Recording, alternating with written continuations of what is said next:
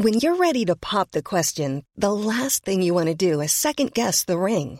At BlueNile.com, you can design a one-of-a-kind ring with the ease and convenience of shopping online. Choose your diamond and setting. When you find the one, you'll get it delivered right to your door. Go to BlueNile.com and use promo code LISTEN to get $50 off your purchase of $500 or more. That's code LISTEN at BlueNile.com for $50 off your purchase. BlueNile.com, code LISTEN.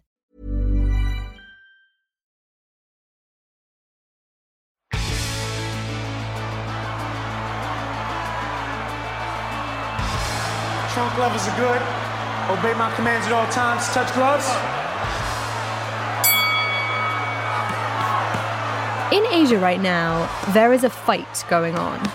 Not one between people wearing big padded gloves and shiny shorts, but a fight between cities. In the red corner is the Chinese island territory of Hong Kong. In the blue corner is its mainland rival, Shanghai. And in the green corner... Hang on. Does boxing have a third green corner? Yeah, maybe not, but if we just go for it for now, yeah? Sure. In the green corner, we have the city-state of Singapore. These three Asian financial hubs are all battling for the title of Asia's financial centre. The heavyweight champion of global business and finance. You're listening to Money Talks from The Economist, our weekly podcast on the markets, the economy, and the world of business. I'm Mike Bird. And I'm Samaya Keynes. And in today's show, we are staging a financial centre prize fight. That's right. Think Muhammad Ali, Joe Frazier, Mike Tyson, but with substantially more money at stake. We'll start with Shanghai, the former contender looking to make a comeback. In many ways, moving from Hong Kong to Shanghai for a multinational does kind of make sense. You're closer to your customers, you're closer to all of your staff that are working across the country. And then we'll look at the upstart, Singapore. Singapore is picking up, in particular, business from Western expats who either don't want to live in Hong Kong anymore because it's becoming less liberal and less democratic, or whose companies don't want to be in Hong Kong anymore because of the spectre of China. And finally, we will ask if the reigning heavyweight champion, Hong Kong, really can stay at the top of the rankings. I think it's important to remember that last year the Hong Kong Stock Exchange posted a record annual profit for the fourth year in a row, boosted by a number of Chinese IPOs. It's not just the bragging rights at stake. This is about the future of where Asia's financial gravity sits. Hey, Mike. Hey, Samaya. Now, today's episode is building on an upcoming piece you have in the paper looking at Asian financial centres. Before we get into our contest, what got you interested in this subject? So this is obviously sort of my beat in general, but it really started out as something quite personal for me because I moved from Hong Kong to Singapore earlier this year. And when I rocked up at my temporary accommodation at the time, the manager greeted me by saying, "Another one." Pretty much the entire building seemed to be full of people who had recently migrated from Hong Kong. How welcoming. Yeah, they were really making me feel special. But it got me thinking, if I was one of a sort of flood of people relocating, what did that actually mean for Hong Kong's dominance as the region's financial centre? And if it was actually losing its sheen, was Singapore now the place to be? And what would that mean for the future of finance and business in the region in general? Okay, so partly you're literally paid to write about Asian financial centres. Partly, Mike, you were caught up in this big tussle between them.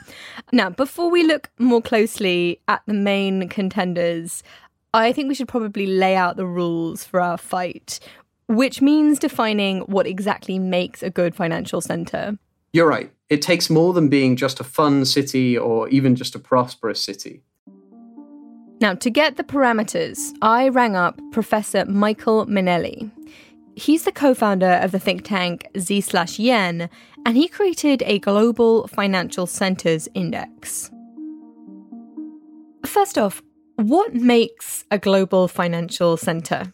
Well, a global financial center is a nexus, typically based around trade. A lot of people think it's purely finance, but In fact, it typically supports a large trade region. And therefore, we see financial centers historically beginning around ports or, in some cases, like Timbuktu, major centers of trade. The second thing that is almost every city is a financial center in some way. So the distinction that one might have as global is that it is noticeably there for people who are outside of that area or that nation.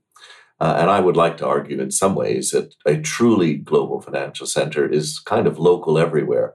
So if you look at London or Hong Kong or New York or Singapore, traditionally people would throw these phrases around as if they were part of their local system in a way that, say, somebody in Munich might not throw around Chicago. Okay, so you've tried to formalize this, though, haven't you, in the Global Financial Centers Index. Can you talk a bit about how you create that ranking? How do you decide what matters? Well, we began the Global Financial Centers Index back in 2005. It was first published in 2007. We began categorizing instrumental factors, as we call them. These are input pieces of data, and we rate about 135 pieces of data that go in it. And then we combine that with surveys of people working in financial services globally. So we look at principally 5 general areas is what the taxonomy covers. We have the business environment, the general business environment. We have the financial sector development. So these are statistics about trading in shares, about insurance, about assets under management. We look at the human capital, the quality of universities, secondary schools, general education. The infrastructure, ranging from just roads, rail times, travel times, commute, all the way on up to internet and high-speed access. And then there's sort of just the general reputation of the center. Now, all 5 of these may sound a bit funny, but if you looked at sort of the business environment, do you want to have a financial center in an area that's got bad regulation? Certainly not. People tend to cluster together, so financial services attracts financial services. Infrastructure, there's no point in setting up a financial center if you don't have an internet connection. And when you get into kind of the general reputation and environment, that ranges a wee bit. You know, would you rather go to a center where you're bored in the evenings, or would you rather go to a center where there are things to do? But also it covers things like murder rates. Would you bring your money to a financial center that has a high murder rate? And I frequently have these arguments with financial centers that go, we're a great center. We've got a big gleaming stock exchange. We've got broadband.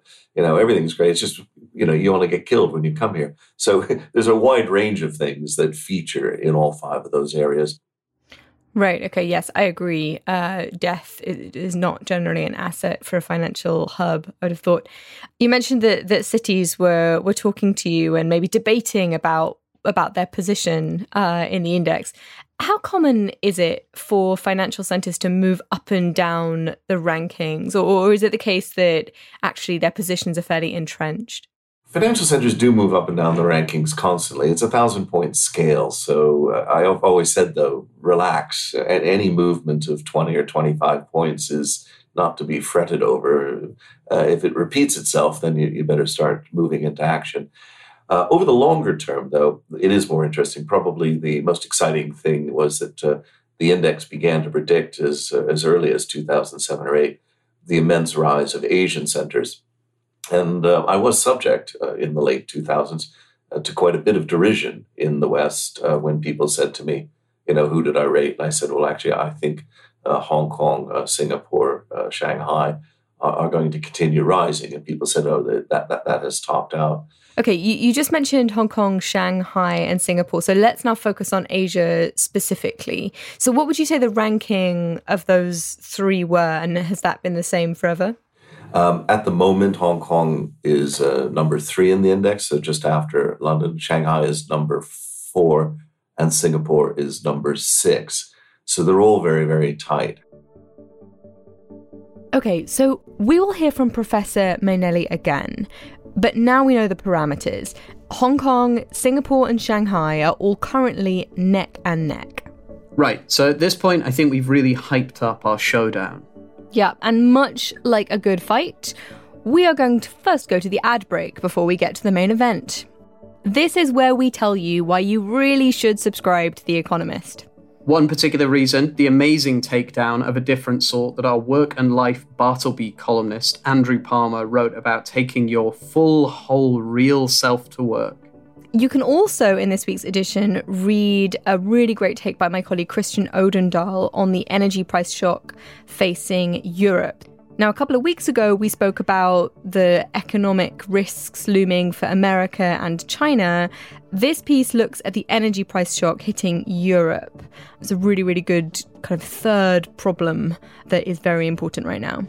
Yeah, just in case you wondered whether we were focused on the US and China because things are looking much better in Europe, it's a relief to know that that is definitely not true. Listeners can get a great introductory offer at economist.com/podcast offer. And if you're already a subscriber, you can sign up to our weekly Money Talks newsletter at economist.com/newsletters. Both of those links are in the notes to this episode.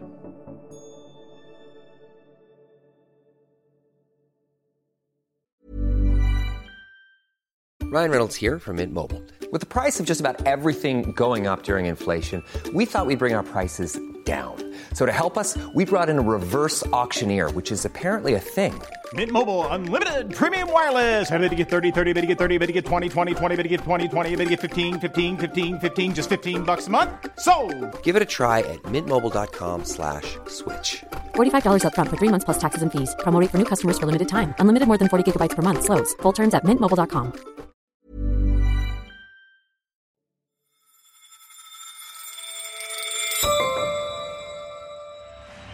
So, Sumaya, are you ready? I am. Let's get ready to rumble! Wait. Am I? Just go with it. Let's start with Shanghai. There are lots of people on the street. Everybody is in great spirits because they've just been released from their apartments for the first time in several months. I mean, there's kind of a buzz outside. Don Wineland is our China business and finance editor. Like millions of other people, he spent most of his spring locked down in Shanghai. So even little things that you may take for granted are quite something here. I went for a bike ride in the mid-afternoon. I purchased something on the street, which I haven't done in 2 months. I bought some apples and bananas. Yeah, you clearly had a pretty rough go of it. Yeah, I mean, if you're thinking about this from the business community's perspective, it's probably one of the most notable things that have happened here in the past many, many years, the past couple decades, most likely. But even this year, with all the lockdowns, we've seen things like Goldman Sachs moving relatively senior people from Singapore to Shanghai. And it feels like from the international business perspective, that people still see Shanghai very much as the expanding center of Chinese finance. It's something that's going to be more important in 10 years from now in a way that Hong Kong probably isn't, or people don't see it that way, even with the proviso that Hong Kong does have a role that Shanghai will really struggle to take away as a sort of growth area. And would it be right to say that Shanghai is typically seen as more of an opportunity for expansion than Hong Kong is? Absolutely. So I think there's a lot of things going on here. And senior bankers have been moving from elsewhere in Asia to Shanghai for a long time. But yeah, you still have an inflow, even during, these very difficult times. Part of this is the promise of the domestic market. Banks like Goldman and, a lot of other financial institutions have recently set up domestic wealth management companies that are really catering to the local market. And one thing that's interesting about these types of businesses is that there's less a cross-border element to them. They want to get Chinese clients and invest in mainland securities. They're not really advertising so much the cross-border type of wealth management that you might find in Hong Kong and Singapore. Another thing that's going on, of course, is that these banks have been setting up here for 20 years. It's hard to imagine a bank like Goldman Sachs coming out and saying, oh, you know what, we're not going to do the Chinese market anymore, or we don't like what's going on there. It pushes back against this promise they've been making for more than a decade. I'm wondering as well, the Shanghai government tends to have had sort of historically a pretty good reputation among the business community relative to other municipal and regional governments in China. The Shanghai government, correct me if I'm wrong, also offers sort of sweeteners. It would like more international business to be setting up in the city. Is that still a sort of reputation of the local government in Shanghai? Yes, the government has been very, very pro multinational business. They do want companies to set up here. The policy has always been accommodative They're always setting up new free trade zones and special economic zones and stuff like that within Shanghai to attract business. They're doing a tax pilot that will lower tax pretty close to the corporate tax rate in Hong Kong. So a lot of people have seen this as a direct threat to some of the tax benefits of setting up in Hong Kong. So there's that. And I think that the Shanghai government, it knows that it's competing directly with Hong Kong for some of these businesses. If you look at the track record in terms of where companies are moving, there have been big multinationals that have been setting up their Asia headquarters in Shanghai as well. So far, even with the zero COVID problem that they've had here, I think the reputation is quite good. So what do you think when you look at the longer term trends in terms of Shanghai's potential as a financial center? Have the lockdowns done some sort of damage to that? Yeah, I think it's really important to divide the lockdowns from kind of the longer term outlook on what's going on in Shanghai.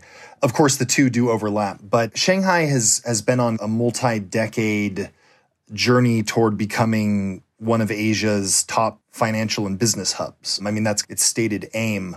I would say if you're looking at it from kind of a 15-year perspective, as long as I've been coming in and out of this city, it's regularly failed to hit some of its goals. And it is held back by some of the same problems that it's always suffered from. So these are things like distrust in the legal system here, the inability to freely convert the yuan, the local currency. And then there's other concerns or things that aren't conducive to bringing in more business. I mean, the stock exchange, it's very easy for foreign investors to access it now, but on many levels, it's not up to global standards. So yeah, I mean, the city has always been trying to turn itself into a global financial center, and its importance has skyrocketed, but that is mainly due to the importance of Chinese business. This is one of the main finance centers for Asia, but it's really inward looking and serving a lot of the Chinese companies and Chinese banks that are set up here. Okay, so Don, thank you very much, and I hope you enjoy a few more free bike rides. Thanks a lot. Okay, so round one is over, and that is a mixed bag for Shanghai. It's easier to access Chinese companies, which are obviously a huge global growth area, but it's not exactly open to business beyond the region. Yeah, that seems about right. In my piece, I argue that there are basically three important criteria that you can use to evaluate a city as a financial center. So you can use a city as a base for conducting regional or global business, which, as Don mentioned, Shanghai has certainly done. But also its position as a center for wealth made elsewhere to be managed and invested, and the size of its capital market and all the banking activities associated with it. And Shanghai is certainly less strong on those elements. And I think, as you say, the main thing that it's clear Shanghai won't do, unless there's a really enormous change, is that it can't really operate as a center for Asian financial activity, specifically from outside of China. Okay. Should we move on to our next contender now? Yes, let's move on. Round two. Your current home, Singapore. Yeah, so I thought I would probably be tipping things a bit too much in Singapore's favor if I tried to argue for its dominance. Right, our made-up contest must be absolutely fair. So I called up a better representative. My name is James Crabtree. I'm the Executive Director of the International Institute for Strategic Studies here in Singapore, and I'm a recovering journalist. So, James, let's start with a little bit about Singapore's sort of history and what currently makes Singapore well-placed to play this role as this sort of central hub in Asia. What is it that's made Singapore such a useful place for that sort of activity? Singapore is very well governed, has reliable regulation, it's very friendly to international capital. And so if you're speaking from Singapore, you think, well, that is the whole story of why Singapore has been a successful financial hub. It's been very welcoming to talent and to money. I think another part of the story is Singapore has very good regulation, but it's also notably better than the region in which it sits, so Southeast Asia. And so a part of Singapore's success has been that it has attracted a lot of wealth from its surrounding areas. So if you're a businessman in Indonesia or an entrepreneur in Malaysia, you might think, well, I'll put my money in Singapore because it's got a better legal system, better financial markets. And this is quite a sort of contrast now. Obviously, you've had this very long-term competition between Singapore and Hong Kong, both of them very friendly on the tax front, both of them relatively limited regulation for international businesses. Now, Hong Kong, in terms of its governance, has certainly taken a sort of reputational hit. How has that changed the sort of relationship between the two cities and the way that people look at Singapore in contrast? So I suppose Singapore is picking up, in particular, business from Western expats who either don't want to live in Hong Kong anymore because it's becoming less liberal and less democratic, or whose companies don't want to be in Hong Kong anymore because of the specter of China. Now, there are plenty of companies that still do want to be in Hong Kong precisely for the same reason, because it's the gateway to China's market, and that isn't going to change very much. But if you're a big multinational company, the odds of you shutting down your Hong Kong operation are pretty slim because, kiss goodbye to your Chinese market and welcome lots of headlines. But if you decide that you're simply not going to hire anyone more in Hong Kong and you're going to, at the margin, increase your headcount in Singapore, then, no one can criticize you for that. So I think that's what a lot of people have been doing. I mean, one thing that you have seen that's interesting here is Singapore has become quite a focus for Chinese tech companies. So TikTok is globally headquartered here. One of the cloud arms of the big Chinese tech companies are headquartered here. So you do see some Chinese companies moving to Singapore. And that's interesting because, in a sense, when a Chinese company thinks we are going to go global, we want to have a kind of global footprint, then Southeast Asia is the area that they tend to move to first. So if I was to speak to a sort of Hong Kong maximalist, a fundamentalist for Hong Kong on this, I've spoken to many in the past, and the argument they always make is that Singapore simply can't replace Hong Kong in terms of the role that Hong Kong plays for Chinese business in particular. It may well be that Singapore does much better and has entrenched its place permanently in Southeast Asia and even some other parts of Asian business, but as a center for Chinese wealth, for Chinese banking activity, for the relationship of the Chinese financial sector with the rest of the world, that Hong Kong is unparalleled. What do you make of that argument? And do you think that Singapore has a sort of competitive position when it comes to attracting Chinese business to the city as well? I mean, I think that argument is exactly correct. And I don't think predictions of Hong Kong's demise as a financial sector are actually very likely. Hong Kong isn't going to collapse. You're not going to see an exodus. But much as with the City of London after Brexit, you might over time see a kind of gradual decline of the sort that is similar to the gradual rise of these financial centers over many decades. Singapore as a rival, if you look at the rankings of global financial centers, then Singapore comes sort of somewhere down the top 10 in sort of 6th or 7th place, depending on which ranking you look at, whereas Hong Kong is one of the top 3 alongside London and New York. So Singapore has always been, in a sense, a regional center in Southeast Asia with some capabilities which put it in the global top tier. And I think the question is, how will Singapore develop the areas that it's already very good at, and how will it address its weaknesses? To pick one that it's very good at, then wealth management and family offices is a great strength of Singapore. And that's an area where you've seen a huge flow, both from China and from the West. The number of family offices in Singapore, according to one survey, doubled over the 3-year period to 2019. On the other hand, Singapore has a lot of well-established weaknesses. Its capital markets aren't very deep. It has a miserably small IPO market. I mean, a fraction of Hong Kong's, I think, a 10th normally on any given year. So, I think Singapore has many strengths as a center of financial and professional services. It provides a lot of services that the countries around it need. James, thank you very much for making the time to speak with us. Thank you. Great to be here. Round 2 done. At this point, I'm not sure there has been a knockout blow. Yeah, I mean, Shanghai definitely wins in terms of location relative to the big regional businesses. And as James mentioned, I think Singapore is certainly growing fastest in the second criteria when you think about things like wealth management. Right. So should we go for our third and final round? I am ready. To make the case for and against Hong Kong, we decided to chat to Su Lin Wong, our China correspondent. Su Lin, hi. Hello.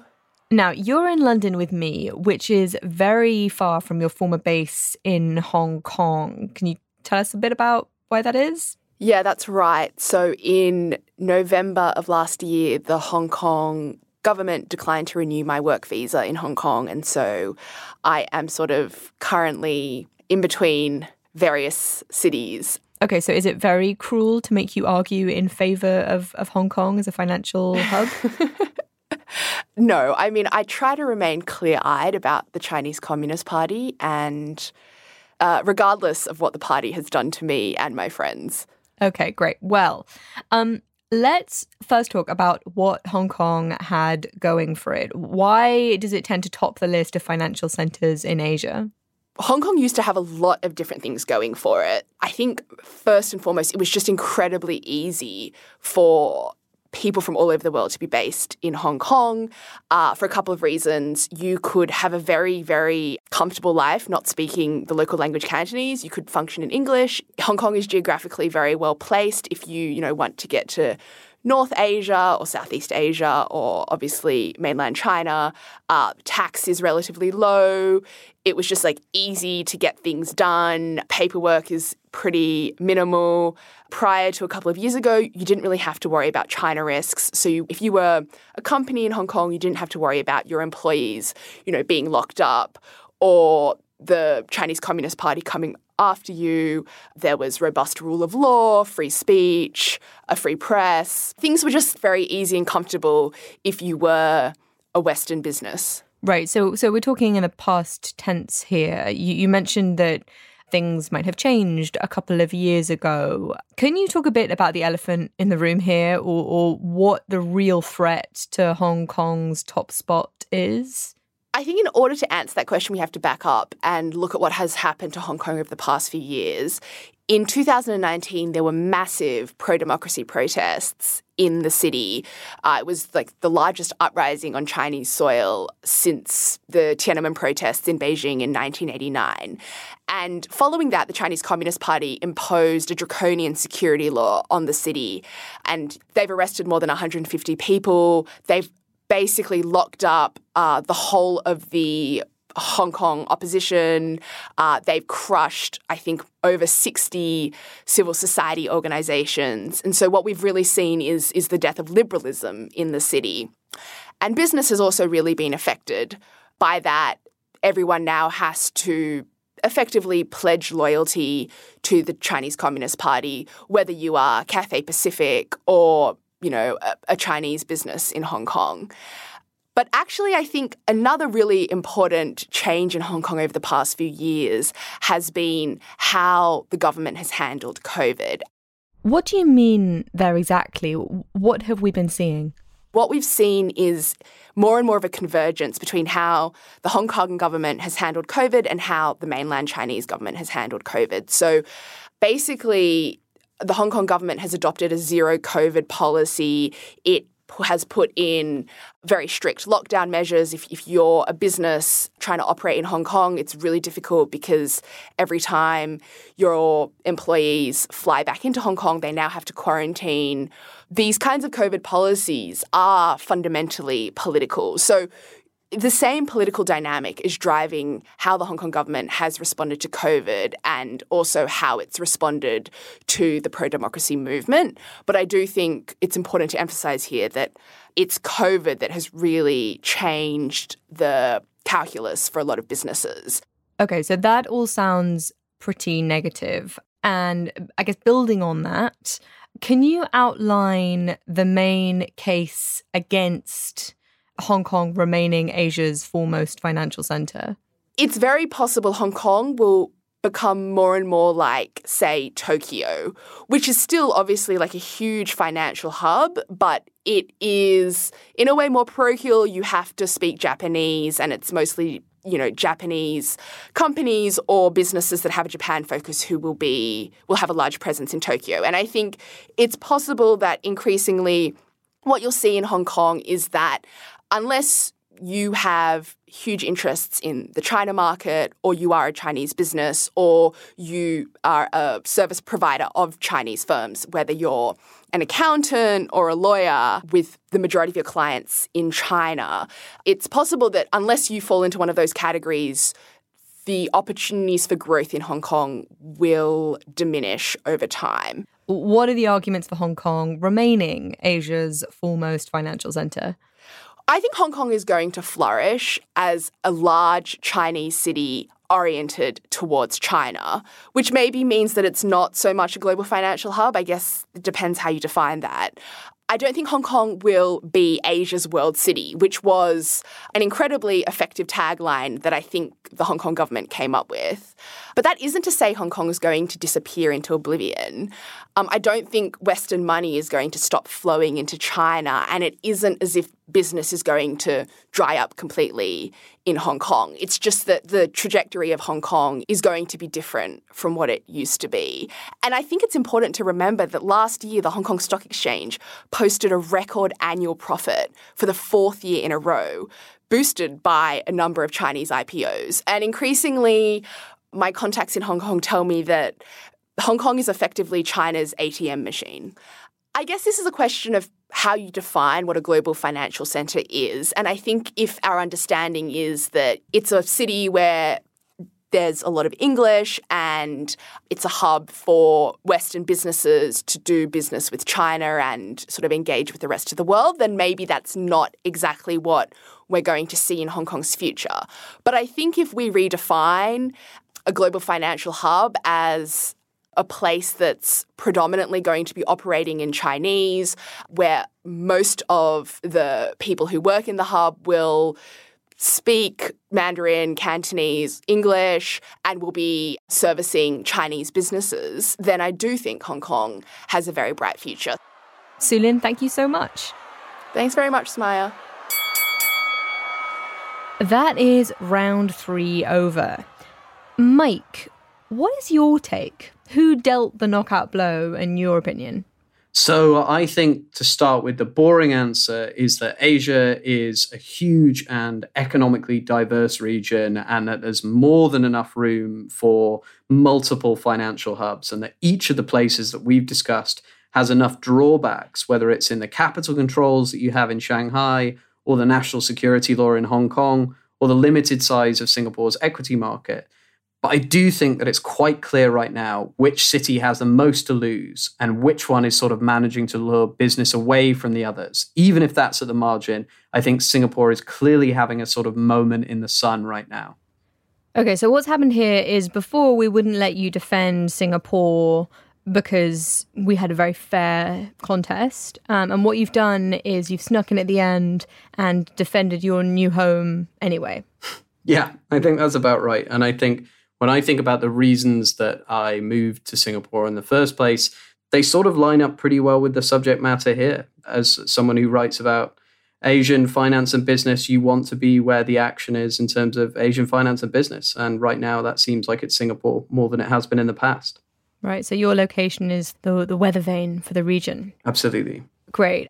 I think we should return to Professor Manelli, something he said at the end of our conversation. I asked him about the chances that any one of these Asian financial hubs could potentially unseat New York or London as the global number one. Could Hong Kong, Singapore or Shanghai become the heavyweight champion of the world? And what would it take for an Asian financial centre to take the top spot globally? Is that even possible? I think it's very possible, and in fact might well happen. I would predict it's not at all unlikely. There are a few reasons for that. One is that the other competing clusters are quite fragmented. The second thing I would point to is that they are already so close, it wouldn't take much statistically to pop, particularly Singapore, I think, higher on a reliable basis. But for me, the biggest thing is that when you're looking at being in the top, the absolute top, you have to perform well at everything. I think I would probably put a bit more money, frankly, on Singapore. It doesn't advantage the home team unfairly over those from the outside.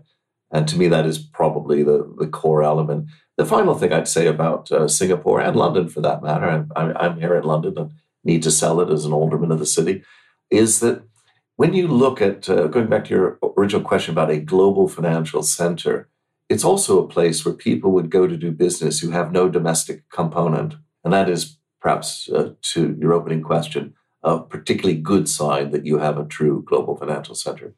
Michael, thank you so much. Sumaya, thank you. It's been a real delight to be here.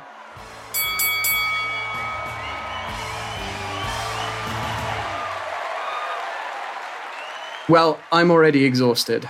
I think we should have commissioned a special belt, maybe, like in an actual boxing match. Next time. We'll check in with the budget and we'll see. We'll get a belt for the next time. Great. Shall we get to our stats of the week? Yes, we should. Now, I'm very excited about mine. It was inspired by an email from a longtime Money Talks listener, Thomas Hamfelt, who sent a number describing the reduction in export capacity from Ukraine. Now, I hunted around and got a slightly more up-to-date figure, and that is 22%. That's April's exports of grain as a share of its pre-war exports of grain per month, right? So it's only able to export right now around a fifth of what it was exporting pre-war. That is a huge cut in capacity and is contributing to globally rising grain prices right now. So that's a great, slightly harrowing stat. I am going to call you out a little bit for cheating on the stats because you're getting them from listeners. And I think the important thing here to say to listeners is that we do want you to send in your stats, but we want you to send them specifically mentioning me, that I should read them out. Then I'll get to do them, basically. We're going to skip Alice's statistic because she's on honeymoon. According to her, she could be anywhere, really. And some people would say it displays a sort of lack of dedication to the podcast. I wouldn't personally say anything like that, but that's what some people might think. Now, to be clear, though, some people do not include me. I'm going to be the nice one in the podcast and send some official congratulations to Alice. Listeners will be pleased to hear that she was so on brand that at her wedding there were enough Economist employees to conduct an editorial meeting. But now, Mike, let's get your stat. What have you got? Okay, so my statistic is 139,500, and that is the number of people who visited Japan as tourists in April. People in Asia will be aware that Japan is very steadily now starting to open up to tourist groups very, very slowly. That number was down 95% on the same month in 2019. But I think it says something about how desperate people are to get back to Japan, that even with the restrictions in place, even with the quarantine required, you still had more than 100,000 people visiting anyway. I'd be quite up for visiting Japan. With quarantine? All right, maybe not. There you go. Our thanks go to James Crabtree and Professor Michael Mainelli. And thank you for listening to Money Talks. If you like us, you can rate us on Apple or wherever you listen to us. And if you have any feedback or a particularly good statistic for me to read out at the end of the show, you can write to us at podcast@economist.com. This week's episode was produced by Marie Keyworth and Stevie Hertz. Our sound engineer is Nico Raufast.